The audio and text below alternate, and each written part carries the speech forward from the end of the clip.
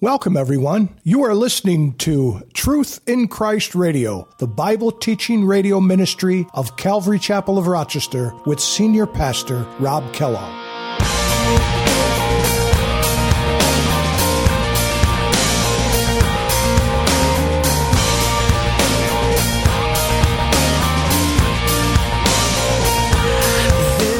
James is saying, therefore, as a result of these rich oppressors, therefore, as a result of these difficult things that you're going through. Because remember, James was writing to Jews who had been born again. They were no longer part of Judaism. They had been saved, and now they are on the run because now their own countrymen hated them because they felt they were betrayers. The Jews hated them. And yet, even the Gentiles, the Romans, hated them as well. How can I keep from singing your praise? How can I ever say enough? How amazing is your love? How can I keep from shouting your name? I know I am loved by the King, and it makes my heart want to sing. Welcome, everyone, to Truth in Christ Radio. Today, Pastor Rob continues our study in James chapter 5. In our time of study today, we learn how James warns the Jewish people of his time the consequences of allowing the world to influence their lives. These new believers in Jesus Christ, who were scattered and on the run from persecution, became vulnerable to being influenced by their new surroundings. Pastor Rob teaches us in today's section of Scripture that James gives the important instruction to them on how to steer their lives away from worldly evil practices that can interfere with our relationship with Jesus Christ. God is the same yesterday, today, and forever, and we too should take heed to these very significant truths and warnings. Here's Pastor Rob with today's teaching. But let's read together. In fact, let's stand and let's read. We're just going to look at the first 12 verses this morning, and we may only actually get through 2 verses. But it says in James chapter 5,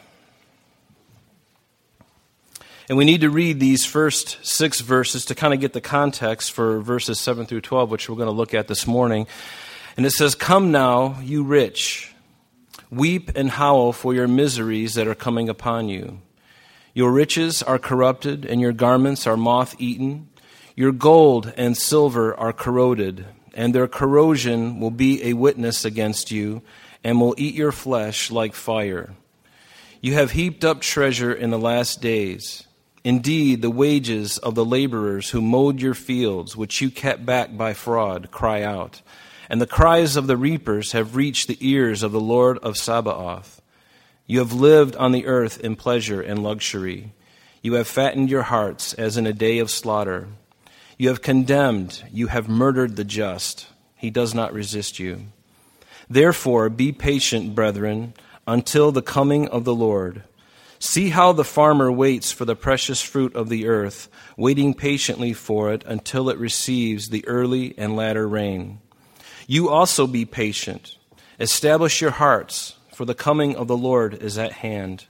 And do not grumble against one another, brethren, lest you be condemned.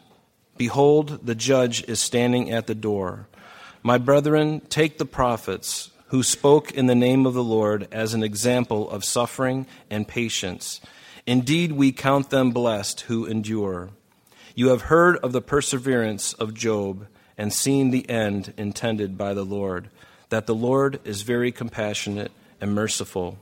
But above all, my brethren, do not swear, either by heaven or by earth or with any other oath, but let your yes be yes and your no, no, lest you fall into judgment." Father, we do give you thanks again, Lord, just for this passage, Lord, and we thank you for the difficulties, Lord, that as we read this, Lord, we are confronted with many things. And so, Lord, we pray that this morning you would just cause your word to go forth with clarity. Lord, your word is truth.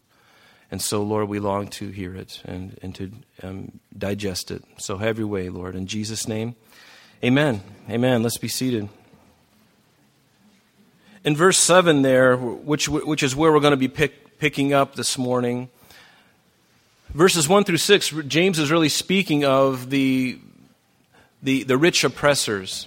And when we think of those rich oppressors, James was, we believe, speaking of those men, those priests and spiritual leaders in Jerusalem. Remember, it wasn't very long after this letter that James had written that Jerusalem came under the attack by the Romans in 70 AD, and they were destroyed. The whole city was destroyed. Many were taken captive. Many were dispersed throughout the known region at that time. And so we understand that James, the very brother of Jesus, wrote this letter. He was a half-brother. Jesus was the firstborn, and Mary and Joseph had other children. The Bible mentions their names, at least the men. He had 4 other brothers and at least 2 sisters. But Jesus was the firstborn, and his birth was a miraculous birth. And James now, his half-brother, is sharing with us these things. And wouldn't he know if Jesus really was the Son of God, that he was really God in the flesh? I think he would. He was martyred because of his belief in his brother. Now, if his brother at any time committed any sin, then everything is off the table. Do you understand that? Because Jesus was perfect in every single way. The Bible says that he was without sin. He had the opportunity, but he never did, unlike us. And so when we hear of James writing, it gives great authority really to his words. And I think it's interesting as we read along here that we're going to see that some of those words that Jesus spoke to his disciples prior to this were very well known by James himself, and we'll see that here shortly. But notice in verse 7, James is saying, therefore, as a result of these rich oppressors, therefore, as a result of these difficult things that you're going through. Because remember, James was writing to Jews who had been born again. They were no longer part of Judaism. They had been saved, and now they are on the run because now their own countrymen hated them because they felt they were betrayers. The Jews hated them. And yet, even the Gentiles, the Romans, hated them as well. And so there they are between a rock and a hard spot. Have you ever been between a rock and a hard spot? Difficult, isn't it? And that's exactly where these believers were. So there's great encouragement now in verse 7 when he says, therefore, be patient, brethren, until the coming of the Lord. See how the farmer waits for the precious fruit of the earth, waiting patiently for it until it receives the early and the latter rain. You see, those first century believers were under a lot of pressure. They were under a lot of pressure. This word patient is interesting in the Greek because the New Testament is written in Greek. And in the Greek, this word patient means to be of long spirit. It means to have patience for the long haul, not just for something temporary, but for the long haul. And that's what every single believer from the day of Pentecost up until this moment, we've all been waiting for Jesus to return. He says he's going to, and we believe it because he has never went back on a promise that he has made. He has been faithful and true to every promise that he has made thus far. And so we have every reason to believe that he is not going to go back on his promises. In fact, the Bible says that he cannot lie. There's no reason for him to lie. Because he's Almighty God, he knows all things. So there's no reason to lie. We lie because we want to cover up the truth. We want to put ourselves in a different light. God is light, and in him there is no darkness. So he doesn't need to tell an untruth. He doesn't need to tell a lie. He can tell it exactly as it is because he sees the end from the beginning. He inhabits eternity. He sees all of time in like a large parade. You ever see the Macy's Day Parade a few days ago? They get the blimp up there, and you can see the end. You can see the beginning of it way up there on whatever avenue it is, Fifth Avenue, I don't know. And then you can see the end of it. You can see it, the whole thing up high. But the bystanders on the floor, on the ground, they're only seeing what's right in front of them. But God sees the whole thing. So he doesn't need to lie. But the idea is to be patient, and we need to be patient. It's been said that patience is a virtue, and that's a kind of a lofty word, but really what it means is high moral excellence. That's what patience is. It's a high moral excellence. It's a moral standard. It's a good thing, and it's something that most of us are not.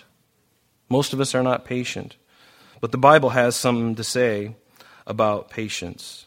In Galatians, it says, Paul writing to the Galatians, he says, but the fruit of the Spirit, if you have the Spirit of God in you, the fruit of the Spirit is love, joy, peace, long-suffering. There's the word. It literally means patience, kindness, goodness, faithfulness, gentleness, self-control. Against such there is no law. And these things are the mark of a believer in Christ. The fruit of the Spirit is love, and then all of the other things are under the umbrella of that love. And that's what people ought to see in our lives. There's also another verse in James chapter 1, verses 2 through 4. It says this. He says, my brethren, count it all joy when you fall into various trials, knowing that the testing of your faith produces patience. It produces patience. But let patience have its perfect work, that you may be perfect and complete, lacking nothing. The idea is be mature. To be mature in the faith, lacking nothing. That's what it means by the word perfect, because none of us are perfect. There's only one who's perfect. But knowing that the testing of our faith, a faith that is genuine, can be tested. A faith that is not tested is a faith that cannot be trusted. And see, God knows our faith. He knows where we're at. He can see right through us. He knows the motives. He knows everything. But it's good for us to know where we stand, isn't it? Sometimes I get in certain circumstances and I don't know where my faith really is. But God allows things in my life to reveal those things that are in my heart that I'm not even aware of. And I can boast all I want and say all I want. But when I'm under the scrutiny of a test of some kind, all of a sudden my faith is really shown. And that's really where I either pass the test or I fail the test. And God's not mad when we fail the test. He's died for our sins, right? He does it for our benefit, so we can see. I can know more of my own heart, because I don't know my own heart.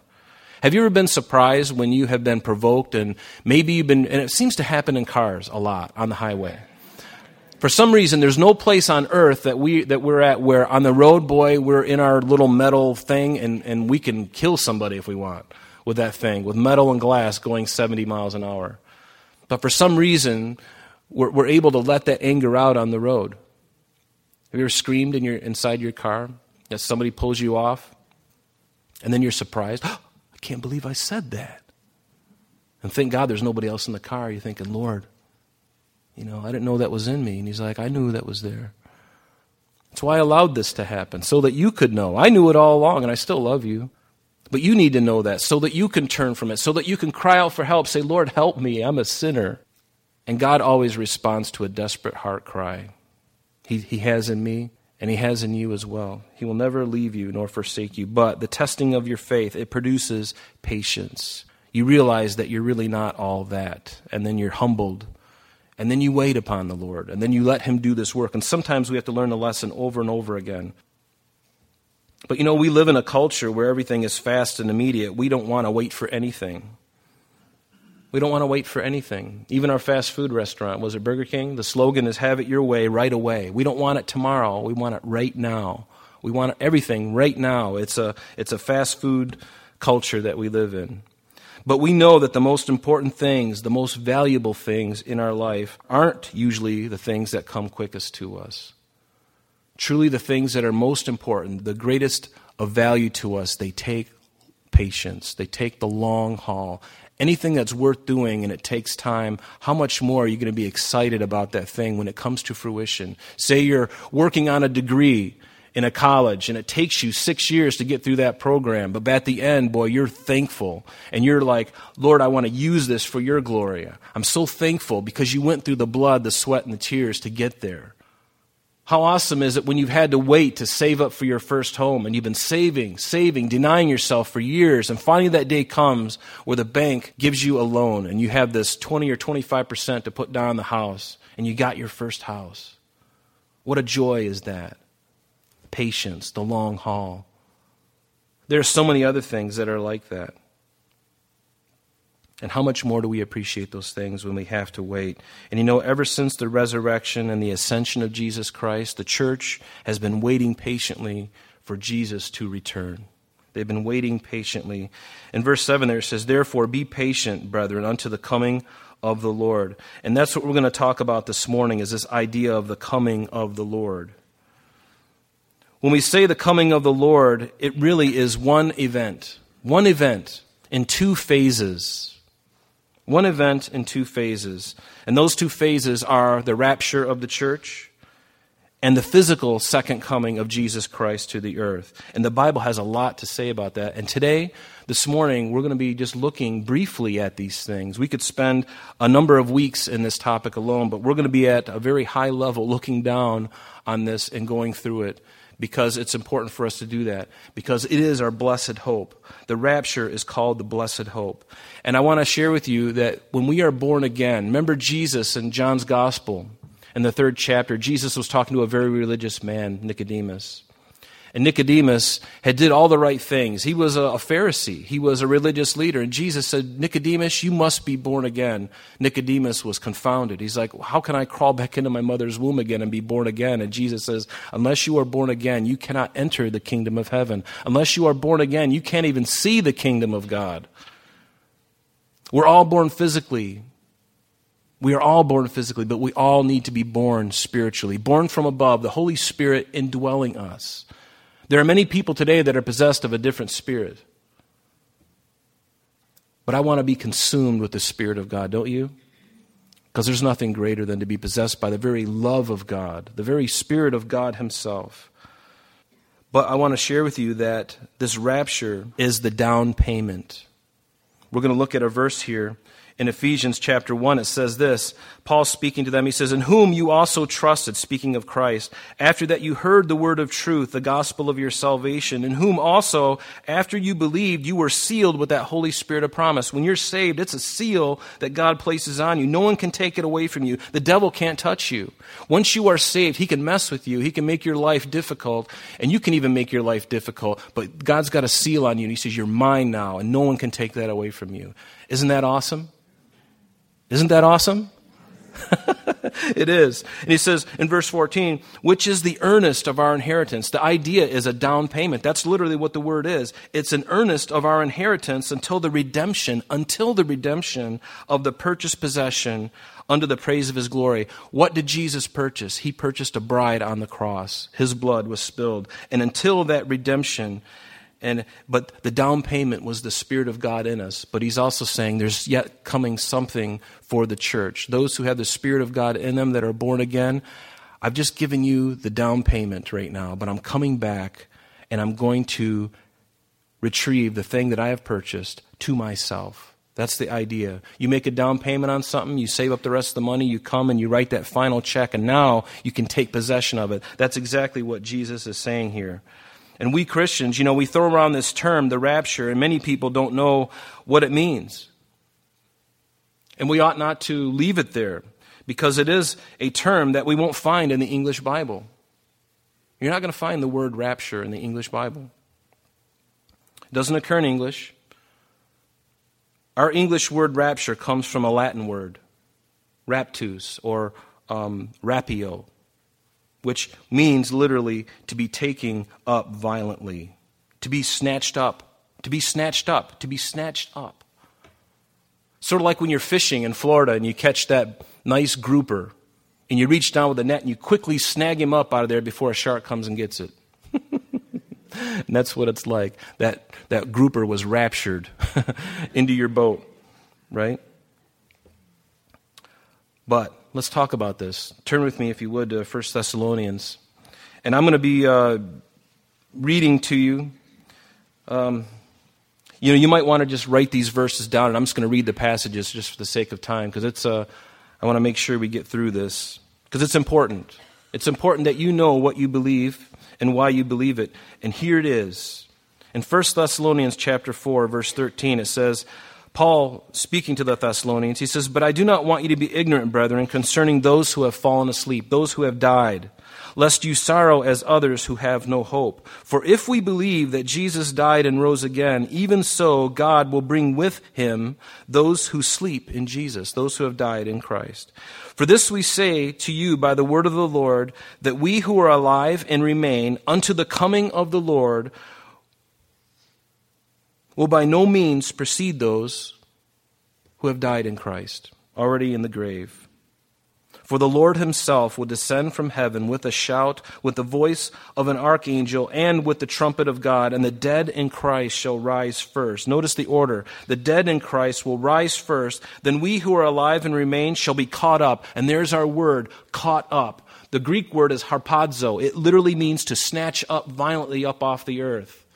Harpazo, that's what it means, to be snatched up, to be caught up, together with him in the clouds. Notice, in the clouds, to meet him, the Lord, in the air. And thus we shall always be with the Lord. Therefore, comfort one another with these words. What a comfort that is. And see, if you're not a believer, that's going to scare you to death. To think that there's a moment coming. And the Bible says that there's nothing that needs to happen before that event occurs. There's nothing on the prophetic, time frame that needs to happen before that event occurs. And that is the rapture of the church. That is when Jesus finally takes possession of what he purchased, what he put the earnest of, the Holy Spirit in you the day you were born again. He's like, you belong to me and I'm taking you up. I'm taking you, harpazo. I'm going to take you up. Now, when you look at this word harpazo, I said what it meant, but here's where our word rapture comes from, because you're thinking, where does the word rapture come from? Well, in the 4th century, there was a version of the Bible that came about. It was the Latin Vulgate. Basically, it was the Old and the New Testament, which were the Old Testament written in Greek, the Old Testament written in Hebrew, the New Testament written in Greek and Aramaic. But it was translated into Latin. And this very verse in Latin, when we get to that word where it says caught up, the word in Latin is raptus or rapio, to snatch up violently off the earth. And that's where we get our word rapture. So you're not going to find the word rapture in the Bible. The concept is all over the place. The truth of it is everywhere, but you'll never find the word. But I want you to go now to John 14, and I'm just going to start reading it. Jesus, on the night he was wrongfully arrested, and just hours before his crucifixion there in the upper room, he said this to his disciples. He says, "Let not your heart be troubled. You believe in God, believe also in me. In my Father's house are many mansions. If it were not so, I would have told you. I go to prepare a place for you, and if I go and prepare a place for you, I will come again, and I will receive you unto myself," he says. Receive you unto myself, that where I am, and where is Jesus right now? He died, he was crucified, on the third day he rose again. For 40 days he was on the earth, and then right in front of his disciples on the Mount of Olives, he ascended into heaven. He's been there ever since, preparing a place for you and I, praying for us, interceding on our behalf. So Jesus says that where I am, you may be also. And Jesus is in heaven right now. There's a man with scars in his side and in his hands and feet in heaven. For eternity we will see him. He says, I will come again and receive you to myself, that where I am, there you may also be. And where I go, you know, and the way you know. And Thomas, I'm so glad for Thomas. He says, Lord, we don't know where you're going, and how can we know the way? In John 14, verse 6, one of our favorite verses, Jesus said to him, I am the only way, I am the only truth, I am the only life, and no man comes unto the Father except through me. Jesus said, I go to prepare a place for you, that where I am, you might also be. I'm going to come and receive you unto myself. He's in heaven. He's going to reach down. He's going to, the trumpet of God, and he's going to say, come up here. And we are all going to come up. Those who are born again, those who have died in Christ in faith, are going to rise first, and then we which are alive and remain will be caught up together with them. In fact, in 1 Corinthians chapter 15, don't believe me, let me read it to you. In 1 Corinthians chapter 15, we're going to be looking at verse 50. Paul, again, speaking to the Corinthians, and this is to encourage you, that what we believe is not some fairy tale. It's not some fiction. I'll be honest with you. When I read this, I think of Star Trek. Unfortunately, that's all the time we have for today. But please join us next time as Pastor Rob continues our study in the book of James. Calvary Chapel of Rochester is located at 2503 Browncroft Boulevard, Rochester, New York, 14625. You can reach us at our church office between 9 a.m. and 4 p.m. Monday through Friday at area code 585-586-3140. If you would like to have an audio CD of today's message mailed to you in its unedited form, simply mention today's date when contacting our church office for ordering details. And that number again is 585-586-3140. You can also contact us via the web by logging on to www.calvaryrochester.com. There you will be able to access a number of useful things, such as information concerning our beliefs, ministry and contact information, our location and service times, and much more. You can even download the radio or sanctuary messages in MP3 format free of charge from the resources link. You can also listen to these messages on your mobile device by going to Calvary Chapel of Rochester on Google Play or Apple Podcast. We're so glad that you could join us today, and if there is any way that we can bless you in your walk with Jesus Christ, please don't hesitate to call our church office. Remember, Jesus said, "I am the way, the truth, and the life, and for this cause I have come into the world, that I should bear witness unto the truth. Everyone who is of the truth hears my voice." May God bless you in abundance today as you walk with Him. And until this same time tomorrow, this has been Truth in Christ.